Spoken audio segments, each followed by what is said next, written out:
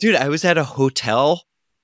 Um, I don't even remember where I was, but I was at a hotel, and I go into they had no bar or anything, and I wanted a glass of wine, and they had the claret in their little market, like the grab and go section. Yeah. So I drank this in my bed a couple months ago in my hotel room. Were you literally in your bed, like drinking? I was literally in my. Yeah, I mean, it was a tiny hotel room. It was either in the bed or on the toilet. Better on the bed, I think. Better on the bed. Yeah.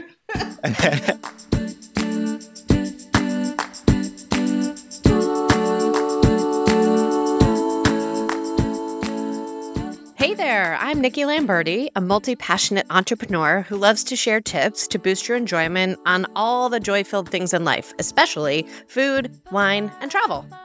Not that long ago, I was traveling the world in my corporate sales job, and I discovered a love of fantastic food, beautiful wine, and the people and the places that bring them to life.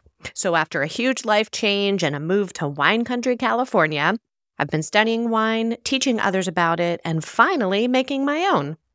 I started the Sip with Nikki podcast to create a virtual space for us to connect and hang out, try exciting wines together, and make the art of pairing food and wine less intimidating and more, well, awesome.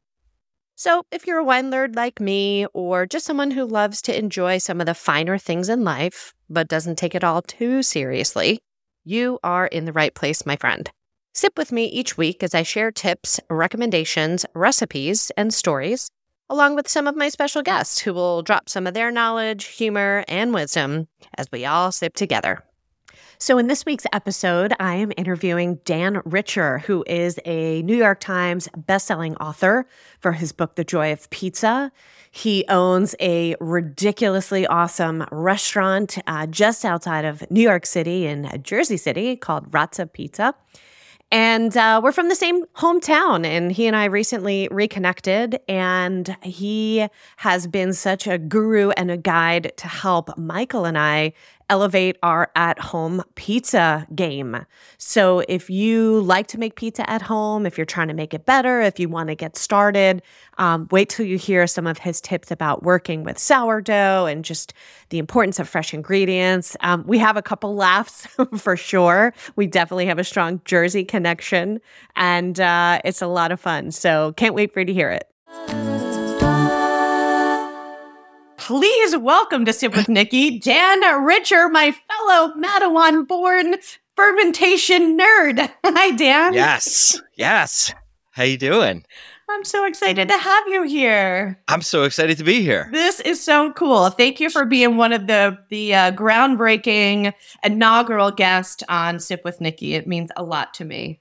I wouldn't miss it for the world. So in the intro, I shared a little bit with our listeners about your background, but I'd really love to dive in because one of the reasons I was so excited to invite you on is we started in the same place. We are born and raised in the same hometown in central New Jersey. Some people would call it North Jersey if they're from South. Some people would call it South Jersey if they're from North. We call it Central. So the first thing I'd love to do is, can you please weigh in on the North Jersey, Central Jersey, South Jersey for me? Is it a thing? Yes, of course, Central Jersey is a thing. I don't know where this debate came from, but it's definitely, it shouldn't even be a conversation. Well, then we won't make it one any further. We won't give it any more validation there. Oh, let me ask you a question, though. Do you call it pork roll or do you call it Taylor ham? Pork roll, egg, and cheese. One word. Pork roll, egg, and cheese. Pork roll, egg, and cheese, for sure. But the specific thing, you call it pork roll. Yes, until I'm in the store in Jersey looking for it, and then I'm looking for the Taylor ham on the package. Because that's the brand, not the category of what it is. All right, who knew that we were going to go there? So, born and raised as a Jersey boy, Rutgers University, which we also have in common, Cook College within Rutgers University, which is the ag school. And then I read something in your very official fancy bio about skipping your graduation to travel the world. So let's start there. Tell me what took you from Jersey to Rutgers to, where you are at Razza in Jersey City.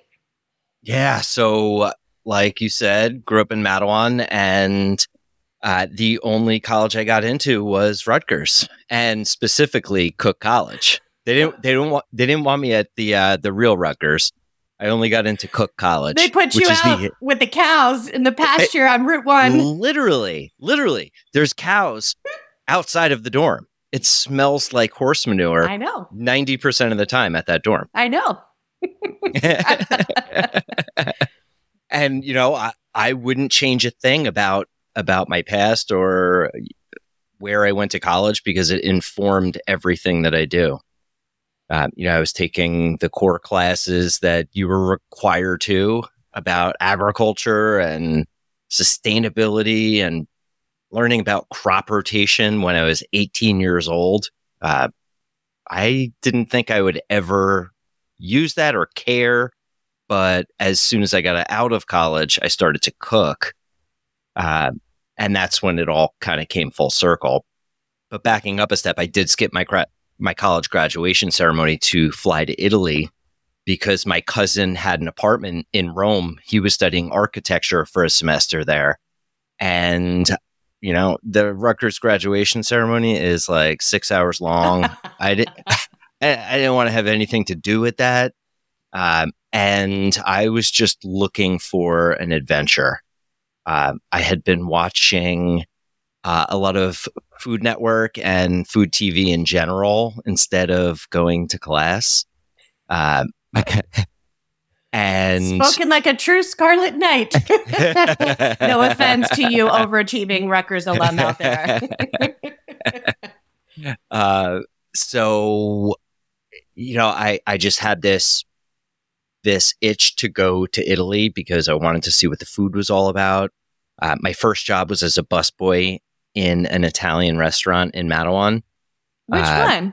Dusal's Cafe. Get out of town, of course. So I was a busboy there, and I used to hang out in the kitchen watching them, not thinking that I wanted to do that for the rest of my life, but just because I was curious. Mm-hmm. I was a lot more curious about the kitchen than being in the dining room at that point. But I was a busboy, then I became a waiter somewhere else, and then I made ice cream in college, which I really liked. Actually making the product. That was my first real kitchen experience, I guess. Was it one of the churners? Like it looked like a big barrel with like a handle? It was not a hand crank barrel, but you're younger than me, dude. Listen, we had one of those growing up. So did we. Where you fill it with ice on the rim and salt. Yeah, we had that. It looked like a little wine barrel. Yep. Yeah. So I made ice cream in college, and then I flew to Italy, and my life became so clear to me. I knew exactly what I wanted to do, and I took small steps every day trying to get there, and I'm still doing the same thing right now. Well, first of all, I got goosebumps when you say my life became clear to me, because that's amazing when those moments happen. And some people in life have had those moments. Some people are still looking for those moments. I have experienced that too. So when you say that, I get the goosies a little bit. How did you experience that? When the first time I came to wine country on vacation and stood in a vineyard and met someone who said, I live here. This is my house. These are my vines. I made what's in this bottle from what's right here in front of you. Please taste it and sit down at my picnic table. And I was like, what is this? It was just unbelievable. And that's why I moved here to wine country in 2012. In your book, and you guys, if you do not have the joy of pizza, and if you know me, if you are connected with me on Facebook or Instagram, you should already know this. You should have already bought it. I share this link all the time. But Dan's book, The Joy of Pizza, is actually how we got reconnected, because even though we grew up in the same town, there's a bit of an age difference between us. So we were not in classes together and really hadn't connected as adults. In fact, you're my younger sister's age, so you guys paralleled a little bit more. But about, a year and a half ago, a mutual friend that we have, also from Matawan High School, shout out to Eric Ball, posted that, hey, my childhood friend, Dan Richer, has just released a book all about pizza. And I remember seeing that post, and Michael and I already had the pizza bug, and we'd already been buying some books and trying some things and making a lot of home pizza.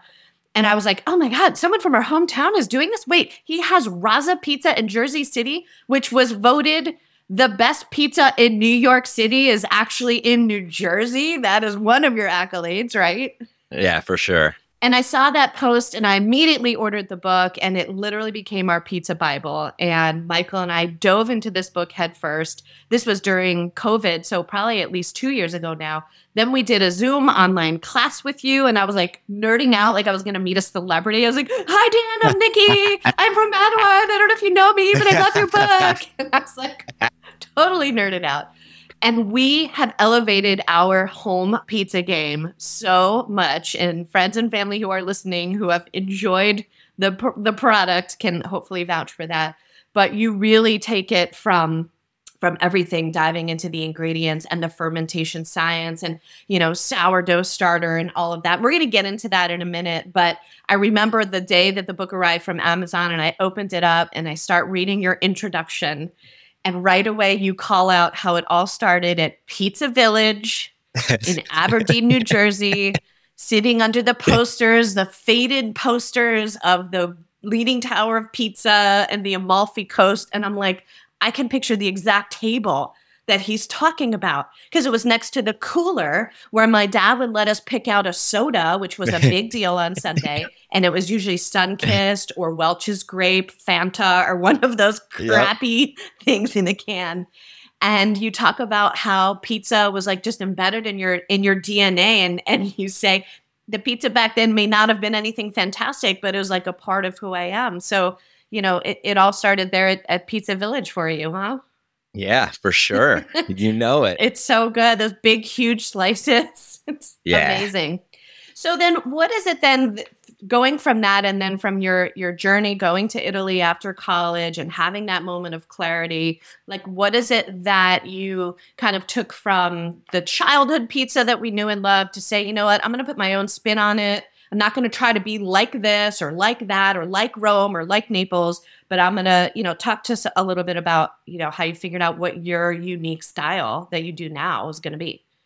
Yeah, for sure. I mean, that was definitely a long journey. It didn't happen overnight. I'm not like this visionary by any means. I just took what I loved about the pizza that I grew up eating, and adapted it for the ovens that I was baking on. So let's back up a little bit. So I got out of college, flew to Italy, realized I wanted to do this. So I spent the next few years learning how to cook. And I worked at a pizzeria that a friend of mine owned. And he said to me, go work there, learn the business, and then I'll sell it to you. So for 3 years, I worked at this failing pizzeria. It was not doing well. And I was learning their way of doing things, which once I bought the restaurant, I changed everything because I realized like what I did want and what I didn't want, what was working, what's not working. So this pizzeria happened to have 2 wood-fired ovens, which was unique back then. The place was started in 1990.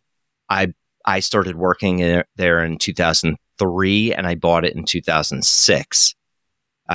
This was before all of the Neapolitan boom that there was during the 06 to 2015 or so. Mm-hmm.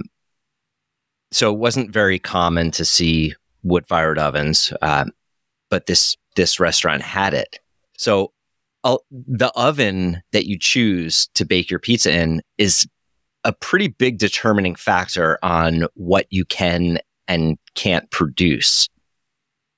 if you try to take your home oven and make Neapolitan style pizza that's supposed to cook in 90 seconds at 8 to 900 degrees, not going to come out great because it's a square peg round hole thing.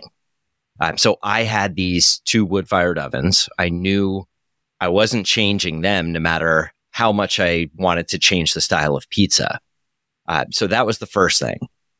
So I have these 2 very hot ovens, but I knew I didn't want to make Neapolitan style pizza because I did not grow up in Naples.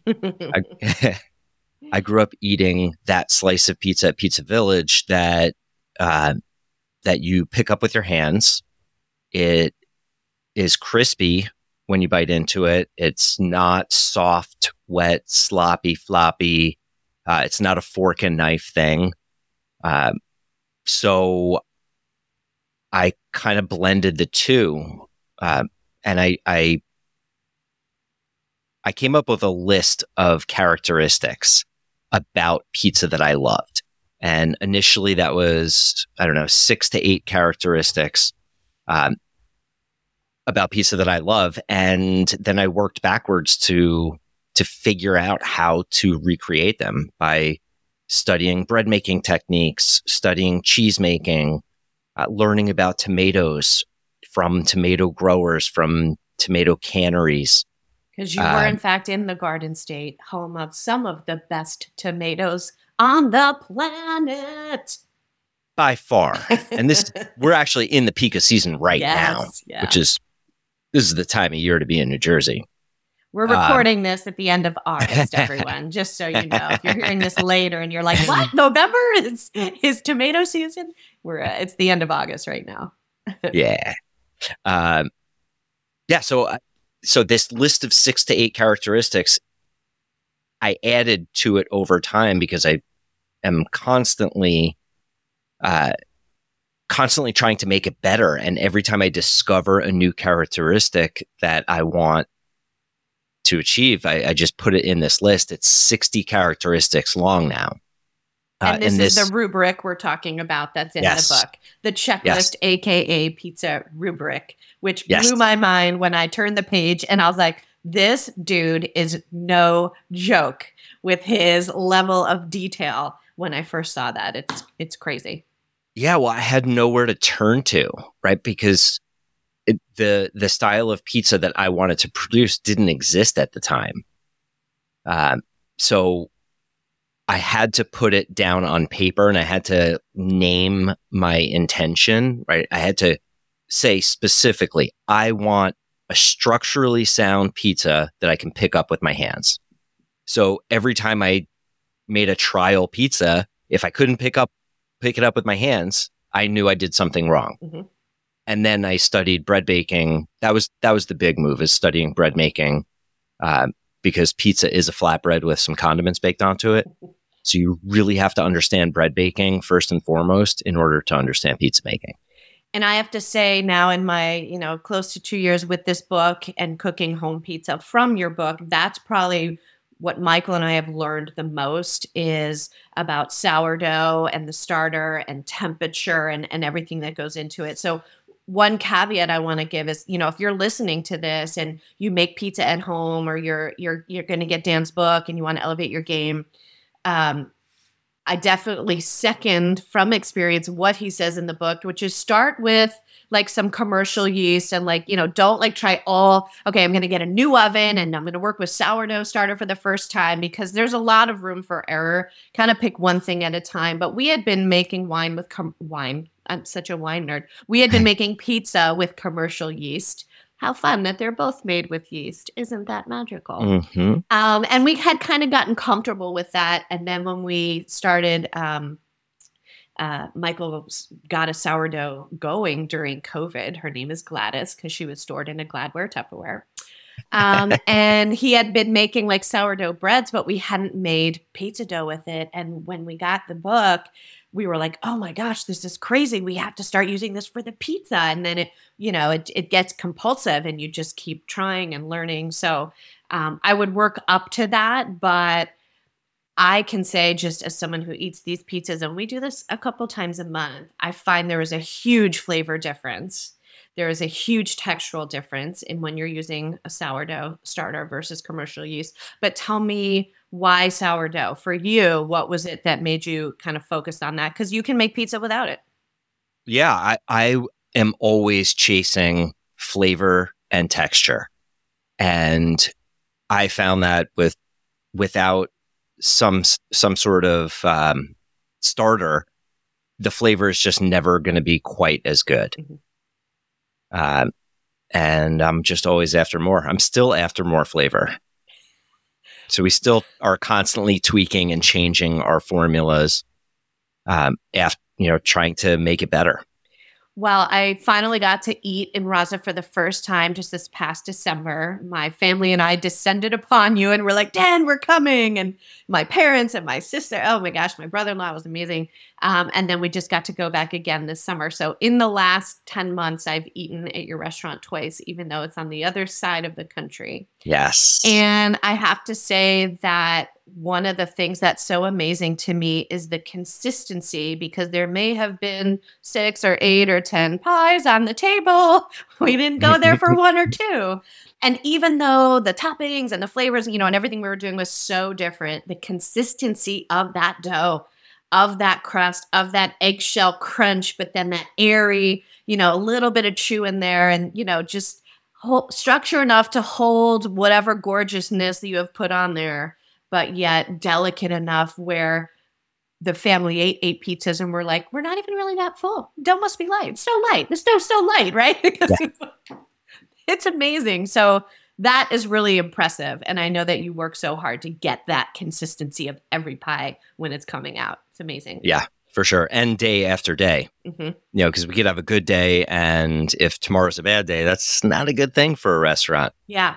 And that's why I'm here every day and monitoring minute changes in temperature, in the flour, in the amount of pressure that our cooks use with their hands to touch the dough. Mm-hmm. All of those things matter. It's like what I find myself when I'm giving wine tours to people at the winery, especially if they're new to learning about it. And I find myself saying exactly what you said, like everything matters. Like people are like, does where the grape is on the hill matter? Yes. Does the day that you pick it matter? Yes. Does the temperature of the guy's hands who pick the grapes? Maybe not so much, but I find myself telling people that everything matters. And I think that is such a cool parallel between these two sciences, and food and wine and pizza, where if you just take the time to dial those things in, it's exponential as far as the quality improvement that you can find, which is awesome. But you really have to be dedicated in those things in order to achieve greatness. Yeah. So when you say that, the when I first met you and we came to the restaurant in December, the way I was like, other than your book, that I said, oh, this guy is really dedicated and is a fellow nerd of these things, is when you brought out your bread and butter sampler board to us and you talked about your butters. Can you tease our listeners a little bit who are going to come see you at Raza and tell them a little bit about why they need to have this on the table? Yeah, it's so weird to start your pizza meal with bread and butter, but honestly, the bread and butter is something that I'm almost more proud of that than making good pizza. Because like I said earlier, pizza is a flatbread with some condiments. And in order to be great at something, you have to break it down to its elements. And there's something so pure and beautiful about something in its natural and stripped down state. So we have this incredible bread that we bake because I wanted to learn how to make really good pizza. I had to study bread making, and I've been doing that for almost 20 years now. It's just studying bread making just so I can make good pizza. So in the process, I learned how to make really good bread. And we serve it with 3 different butters that we make. And we're not talking about compound butters. These are unique products that just came about because I was curious and dedicated, and it's something that we do every day. And it led to this. It didn't start out this didn't start the way it is now, right? We started with one butter. It's grass-fed cow's cream from Pennsylvania. We inoculate it with this heirloom Scandinavian yogurt culture. That's what initiates fermentation. If you think about sourdough bread, you have your sourdough starter that you add to the new flour and water, and that's what initiates fermentation. So we have this dairy starter culture that we nurture the same that we do our sourdough starter. And we churn it into butter, and it's just such an amazing thing because the cows are grass-fed, we're able to see the seasonal variation and changes in the butter based on what the cows are eating. It's insane. When you explained that, all 6 of my family around the table, we all had our mouths open and we were like, no way. But it makes so much sense when you think about the variation in nature and what the cows are eating. And that was like a little mind-blowing moment there. Yeah, they're not eating the same thing in December as they do in April. And we see it and taste it in the butter. And I love that. So it's like, welcome to Raza. We're going to give you some carbs with a side of carbs. And that's why I love you, Dan. Thank you. And sometimes carbs on carbs. Like a potato pizza, Exactly. Potato league, which is ridiculous. Ridiculous. Hey, speaking of ingredients, one of the things that I love in your book, and this also, I related to this, when I started really getting into pizza a couple of years ago, and you like read blogs and whatever books, and people are like, you need this 00 flour. It has to come from Naples, and it's hard to find. And you need these San Marzano tomatoes that are in cans from Italy. And, you're going all over town and Amazon to try to get these ingredients. And then I'm going to read this out of your book. So I believe the key to mastering pizza is not to adopt an Italian-American approach and import ingredients like flour, mozzarella, and tomatoes. The best pizza comes from exactly where you are, practicing with what you have at home and finding the best ingredients in your area. Tell me more about that. Yeah, I mean, come on. When in the course of humanity did we ever import ingredients from thousands of miles away? It just doesn't make sense at all. There are great tomatoes. There are great cheeses. There's great vegetables anywhere you are, as long as you know a farmer. Mm-hmm. And this sales job that the Southern Italians have done on us is absolutely brilliant and awe-inspiring. Those are my people. My people are good at sales and marketing. They got our entire country, if not the world, to believe that to make good pizza, you need this 00 flour from Italy. When Italy is a very small country, they are not a very big wheat producing country. They don't even have particularly good wheat as a whole. But when you look at the United States, we are in the top 3 wheat producing countries, and our wheat is prized all over the world for being some of the best in the world. So why would I use this product that is milled in Italy, but they don't grow all the wheat to mill this 00 flour? They're importing commodity wheat just like everybody else. They import that commodity wheat from the big wheat producing countries around the world. They grind it up and sell it to us like it's this magic thing, when it's actually just not at all. And people like me are like, $7 for 500 grams? Yes, because I have to have that authentic Italian flour.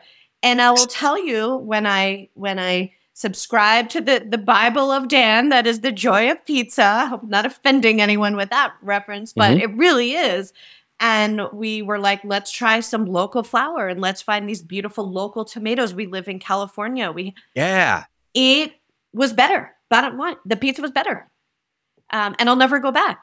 Right. And the other thing was just like, for the sauce, you're not cooking a Sunday sauce on the stove with all the herbs and cooking it down with the wine. Fresh tomatoes, let them shine, a little bit of salt. That's it. And once Yeah, do I nothing. learned that, again, I need to come up with a new phrase because I just keep saying mind blown, but it just really made a huge difference. So thank you for that. My Oh, taste please. buds, thank you. Yeah, and it just makes sense, honestly. It does. You know, no Italian, like a true Italian person living in Italy, is going to import an ingredient to their country. They're going to use what's right there. Mhm. Like Neapolitan pizza requires San Marzano tomatoes and buffalo milk mozzarella. It just so happens that San Marzano tomatoes are right there, and buffalo milk mozzarella cheese is all over the region. It's what's naturally there. Mhm. But to make an authentic Neapolitan pizza in New Jersey, I should be using what's right here. Mhm. So one of my main jobs at the restaurant is to source these ingredients and to find great cheeses, meats, vegetables. And that's such a fun part of my job. Mhm. It's connecting with people over their products, because there's people behind that cheese. There's cows behind that cheese. There's land behind it. And I get to explore all of those things. And at the end of the day, those ingredients are the building blocks for us to make people happy. I was also really intrigued that you take that focus on local and the people and the sourcing, even to a condiment like chili, red chili flake. Yeah. Because in the book, I think there's a spot where you talk about in the childhood pizzerias, we all can picture the sticky silver pleated canister with the stale chili flake that's probably hasn't been filled in forever, and we thought it was Tastes great. like cardboard. Tastes like cardboard. So we learned a little bit about your chili flake collaboration, and now we have like 3 jars in the pantry, and that's all we use. Thank So you. can you share with everyone a little bit about your burlap and barrel collaboration? Yeah, so we have a spice company here in Brooklyn that Brooklyn. yeah. They do fair trade, single origin spices from around the world.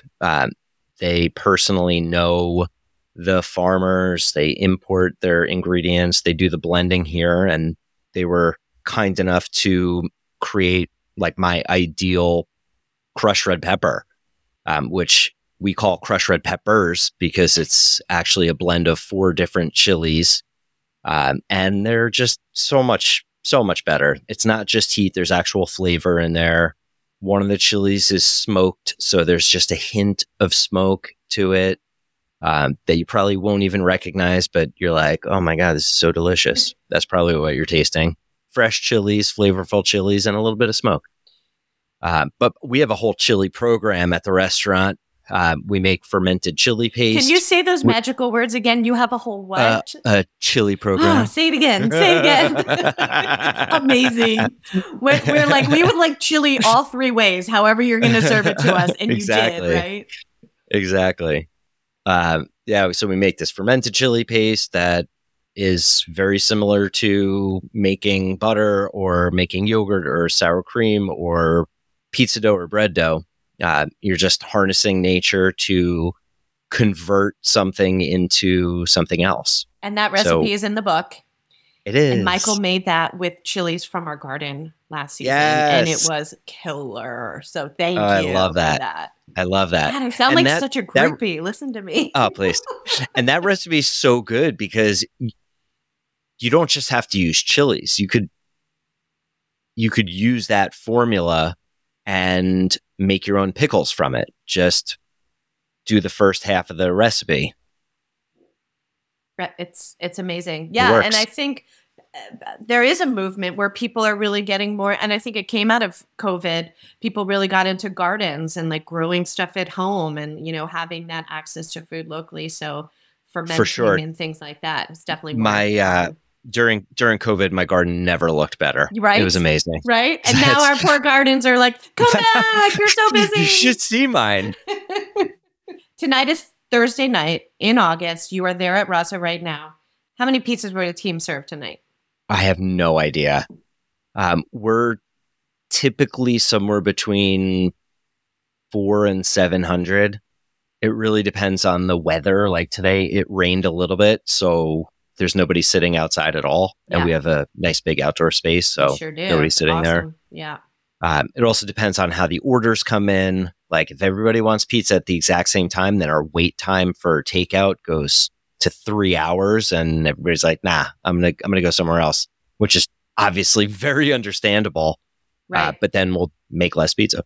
Well, it's worth the wait. But for me, like I don't look at that stuff as much as I should. I look at the big picture and the numbers, but on a nightly basis, I don't care if we sold 450 or 550 pizzas or 700. That's not a measure of success for me at all. Like not even a little bit. I'd rather make 20 pizzas perfectly and make 20 people so happy than make 1,000 pizzas, but only, 90% were great.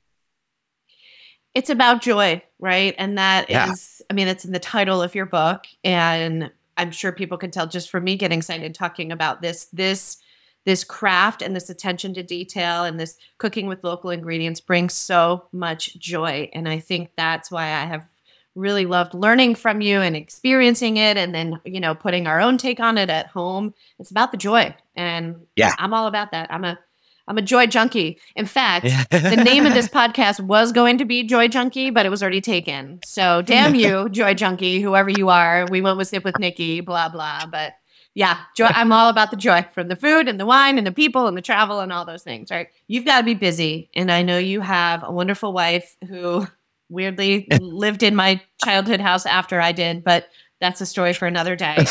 She and I have the same name, Nicole. Shout out to Nicole. And you have 2 little kiddos. So how do you balance it? I know you're busy with this restaurant. How do you balance being a dad, being a husband, and running this rockstar restaurant? It's hard. I constantly feel like I'm not doing a good enough job at any of them, but I'm doing the best that I can at all of them. And it takes a lot of recalibrating at times.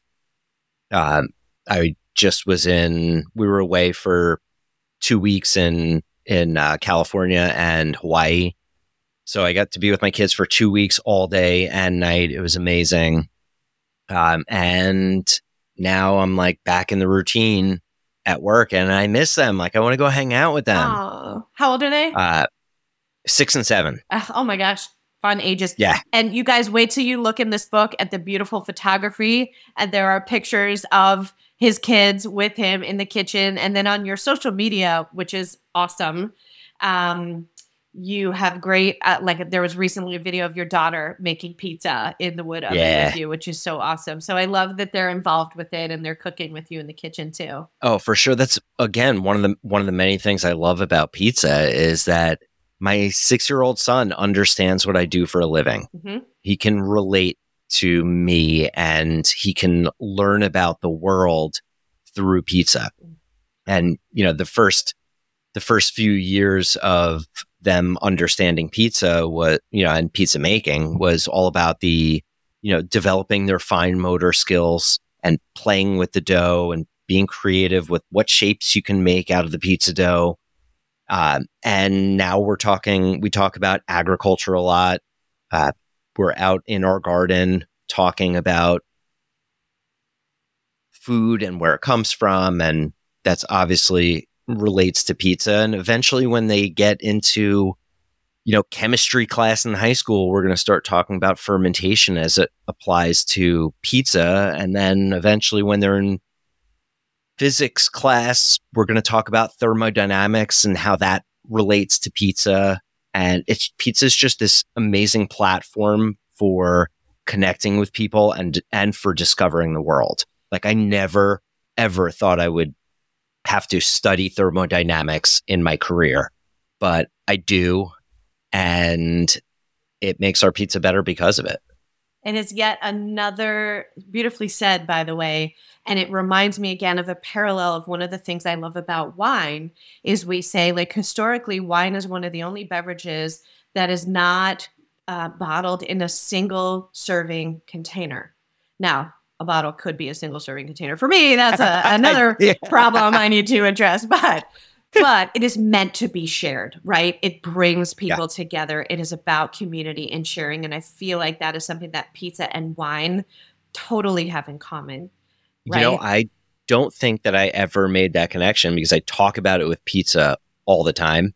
And you're absolutely right. So thank you. Yes. So that's a perfect segue to talk about pizza and wine and pairings. So I am all about pairings. And I know when I first met you, I nerded out and asked you this question about, I think it was on the Zoom, the cooking class. I was like, hi, I'm Nikki and I'm in California and I make wine and we grew up together, but you don't know me because I'm older than you and I make wine. But like, what kind of wine do you like with pizza? And you had like you had a great answer. So before we get too specific and taste wine, which we're going to do in a minute, just generally, and it depends on the pizza, but what are some of your general favorites, go-tos, and types of wines that you think pair well with pizza?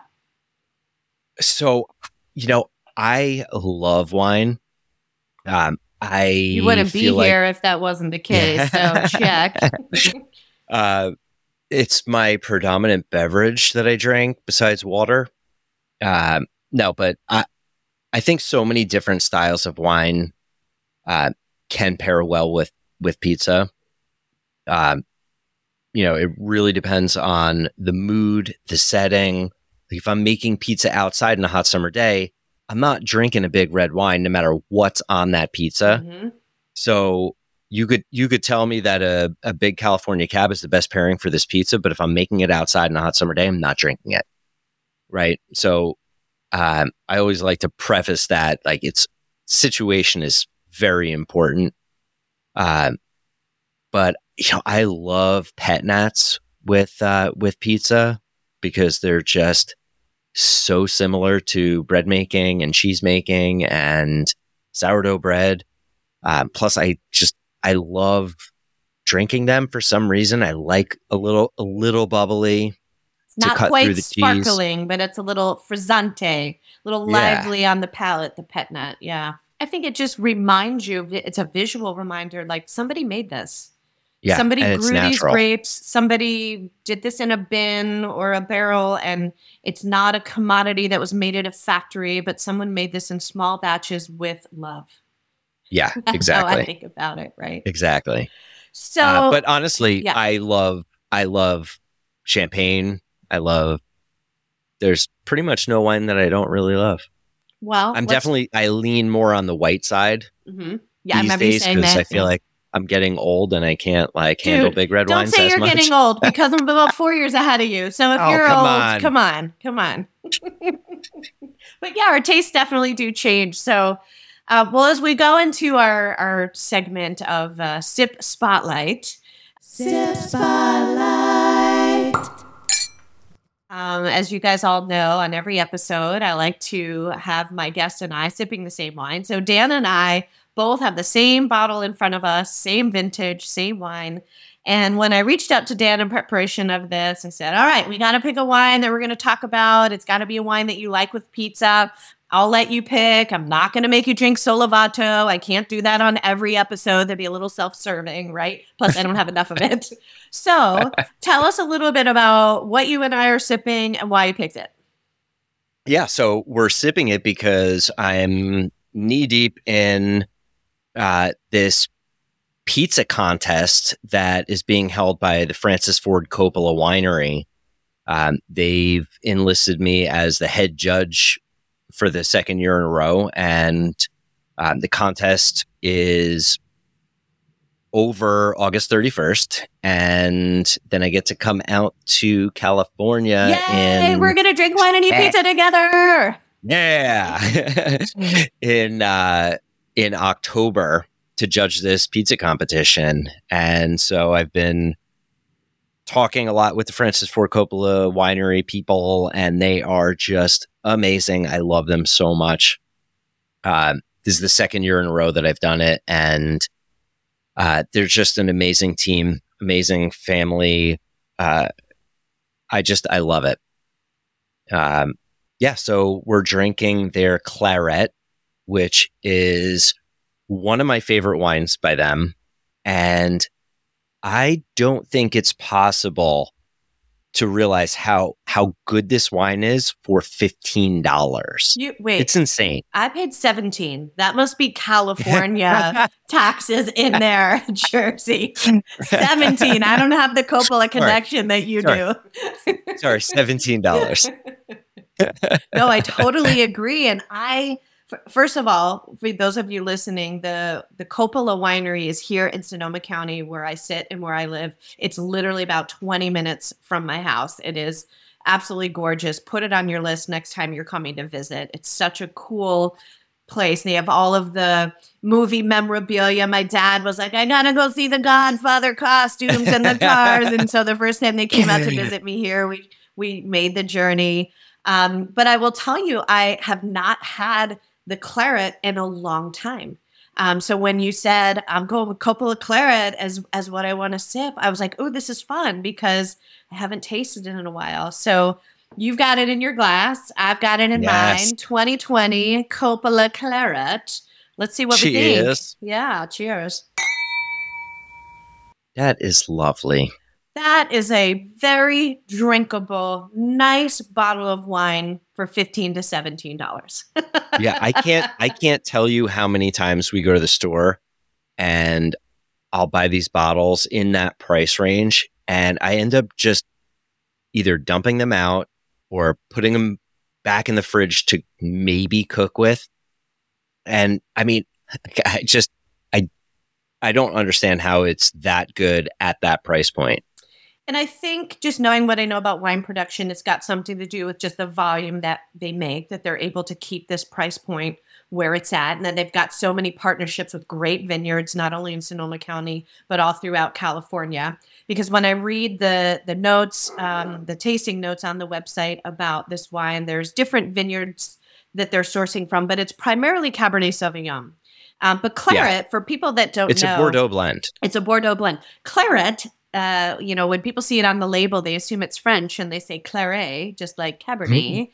But claret is actually an English term. It's a British term. So if you watch, The Crown or Downton Abbey, like occasionally you'll hear like, oh, go fetch the claret. It's a British term. It's an old-timey term. You don't see it on a lot of wine labels, but it essentially is a red blend. So this Coppola claret is primarily Cabernet Sauvignon, but not enough to call it that. So it's got some other beautiful grapes in the blend.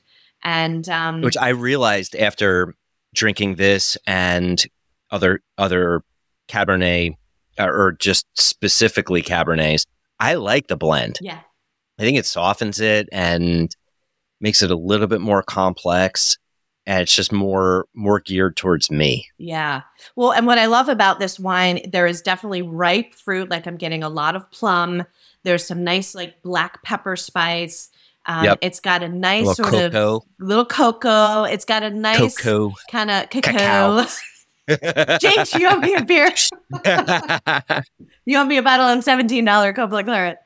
And it's funny because when I am like teaching people about wine and the topic of claret comes up, whether it's at the winery where I work or, when I'm teaching courses about wine or whatever, and people say, oh yeah, claret, like Coppola. Like everybody is familiar. If they've heard of the term claret, this is the exact wine they think of. And they go, oh, is that the one with the gold, the kind of like the wire cage over the bottom? Like, yes, they have made this wine forever.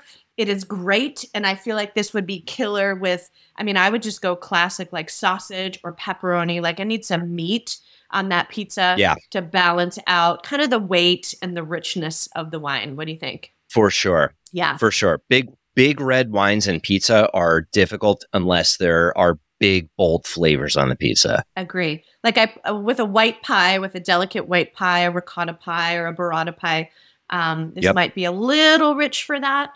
But with some of your big, your mushroom pie, that's amazing. This would be really lovely. Yeah. I think the mushroom is great with like a Pinot Noir. Oh yeah. I think the big red wines really need like some assertive flavors. Agree. This is great. I'm pleasantly surprised about this wine. When you said, let's do Coppola, I was like, okay, I haven't done it in a while. Dude, I was at a hotel. I was at I don't even remember where I was, but I was at a hotel, and I go into they had no bar or anything, and I wanted a glass of wine, and they had the claret in their little market, like the grab and go thing. section. Yeah. Yeah. So I drank this in my bed a couple months ago in my hotel room. Were you room. literally in your bed, like drinking? I was it in your literally in bed? Yeah, I mean, it was a tiny hotel room. It was either in the bed or on the toilet. Better on the bed, I think. Better on the bed, yeah. And I was like, you can get this in probably at least half of the states in the country. Yeah. So, yeah. I mean, for that alone, it's just, I think it's amazing. It's awesome. And if you are not familiar with where to find this, there is a link in the show notes on today's episode that you can click on and you can order it and have it sent right to your doorstep. So check out that link. Okay. Now we're going to go into one of my favorite segments, and then I just have one other question for you, but we've got some listener questions. Listener questions. So in anticipation of you joining me here, I have polled the audience, and some people that you may or may not know have sent in some questions for you. So are you ready? Okay. Someone named Dana would like to know, what is your favorite food that is not pizza? Ooh, that's a good question. I have a lot of favorite foods. I'm a pretty passionate person, so when I like something or dislike it, I really like it or dislike it. I would say my favorite food is ice cream. Ooh. And chicken soup. It's another one. Comfort. Listen to you. Are you like homesick Comfort. on the couch in middle school with ice cream and chicken soup? That's how I feel pretty much every day in my life. Comfort. No, not really. No, I love that, so much of food is comfort, and it brings you back to a time and place where maybe things were a little easier or more simple. It makes you feel good on a bad day. Makes you feel great on a good day. It reminds you of people, reminds you of places you've been. And I just it's one of the reasons why I love working in the food business. It's so deeply ingrained in who we are as humans. And food so I grew up eating a lot of chicken soup. Well, yeah. And food and wine both have that tie to olfactory, to memory, to memory that's stored in your brain because of flavor and scent and smell. And there is just that it's emotional. And then one other listener question is from a lady named Amanda. Don't know who could that be. Oh, yeah. Amanda would like to know, quote, if you weren't making kick-ass pizza and shaking up the culinary world, what would you be doing? Oh, that's a good question. I would be a rock star. You already playing are. music. Pick something else. No, you Thank already you. are. Thank you. Really? Truly? I mean, that was my dream before I got so interested in food. Yeah, for sure. And I still play music just about every day. What do you play? Guitar right now. Nice. Like acoustic, like electric, like all of it? Electric. Yeah, you shred, don't I like you? to You rock shred. out. I do shred. You shred. I shred. And we're not talking about Every day. mozzarella. You shred. So that is a great segue to my final question, which is if there are people that are listening to this that have a passion or a curiosity about something that's pulling, I always say that's on their heart or that's pulling at them, what would your advice be to people who are finding themselves with that something bubbling up inside them? Oh, scratch the itch. Scratch the itch of curiosity. I do it every single day, all throughout my daily being. I constantly go down those rabbit holes that I'm curious about. And when I find something that I'm intensely curious about and want to actually keep repeating, that's when the greatness really happens. It's through the practice, and anything that you want to constantly, consistently practice, that's what you're going to get good at. So if the curiosity leads you to something that you genuinely want to practice, that's always the right direction to go in. That's amazing. And kind of along that line, my advice when people always ask sort of about my journey, which has some parallels to yours, is just say yes. Like, say yes to the curiosity, say yes to the opportunity that's plopped in front of you. You don't know where it's going to lead, but just say yes and you'll figure out the rest later. And it all kind of works itself out, right? Just say yes. I feel like people overthink things constantly, and it prohibits them from being curious and trying it and continuing with something that they actually like. We call that getting out of your own way. Step aside. Yeah. Let me through. Yeah. Dan, if people want to follow your journey, learn more about you, where is the best place for them to do that? Well, you can come see me at Razza. Heck yeah. I'm always here. Heck yeah. Tell me when you're going person and I will meet you there. I'll be here Tuesday through Saturdays, unless I'm traveling, which I do travel a lot. Mm-hmm. But no, seriously, Instagram, it's at Dan Richer or at Razza NJ, like New Jersey. I'm on Facebook, kind of. And I think that's about it. And again, I'll put a link in the show notes for The Joy of Pizza, awesome book, for the chili peppers, plural, with Burlap and Barrel.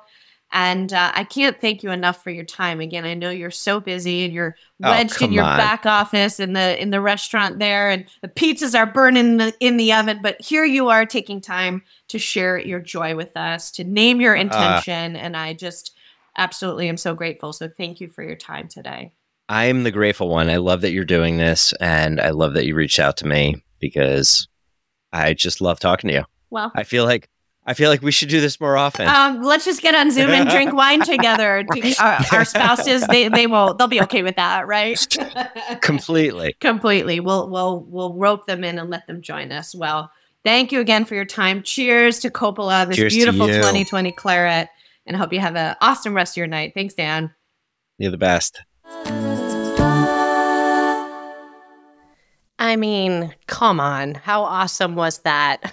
I'm so grateful to Dan for his time. He literally was in the back office of the restaurant. You could hear the servers and the clangor of the restaurant. And it was just so cool to learn more about him. And I hope that you were able to take away some tips on how to elevate your pizza or just enjoy it more, appreciate it more. And I hope you get to try the Coppola Claret. Don't forget, look at the link in the show notes, and you can order that right on wine.com. Heck, you could order a case at that price and have it shipped. Then I'll also put the notes in there so you can get his book, The Joy of Pizza, as well as what I think are the best chili peppers on the planet from his collaboration with Burlap and Barrel. Thank you to Dan. Thank you for your time. It was so much fun. Thank you for listening. I hope that you enjoyed it. And if you did, feel free to subscribe, and leave us a review so we can keep doing what we're doing. Sip well, everyone.